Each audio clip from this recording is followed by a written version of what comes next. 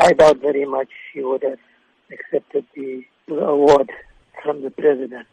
Very sad to say this, but it's a fact. I think many South Africans would agree with me on that. You can quote me exactly what I said.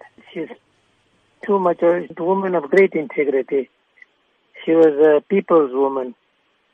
She spent her entire life working for the underdog. And I think our president is not the right person to be giving her the award. And she wouldn't have accepted it because he has besmirched his own character and his own personality. And he's driven this country into the ground.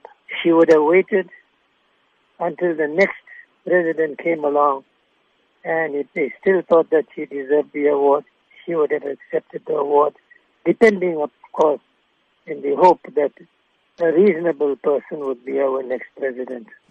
I mean, we've brought out hundreds of thousands of people on the streets demanding that the president must go.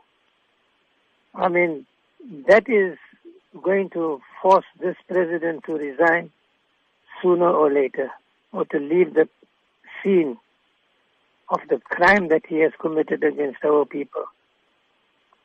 That in itself will make him do it, because there's nothing as forceful as power of the ordinary person on the ground in their masses, but that requires mobilization. You look at the ANC Youth League. ANC Youth League is swearing its own people. I mean, Zweli Mkhize is on this podium. Praveen Gordhan is on the podium. Both of them are ANC people. Both of them have clearly enunciated what the situation is, and yet they want to shout him down. And both of them were shouted down. So the ANC, that's the saddest part of it all.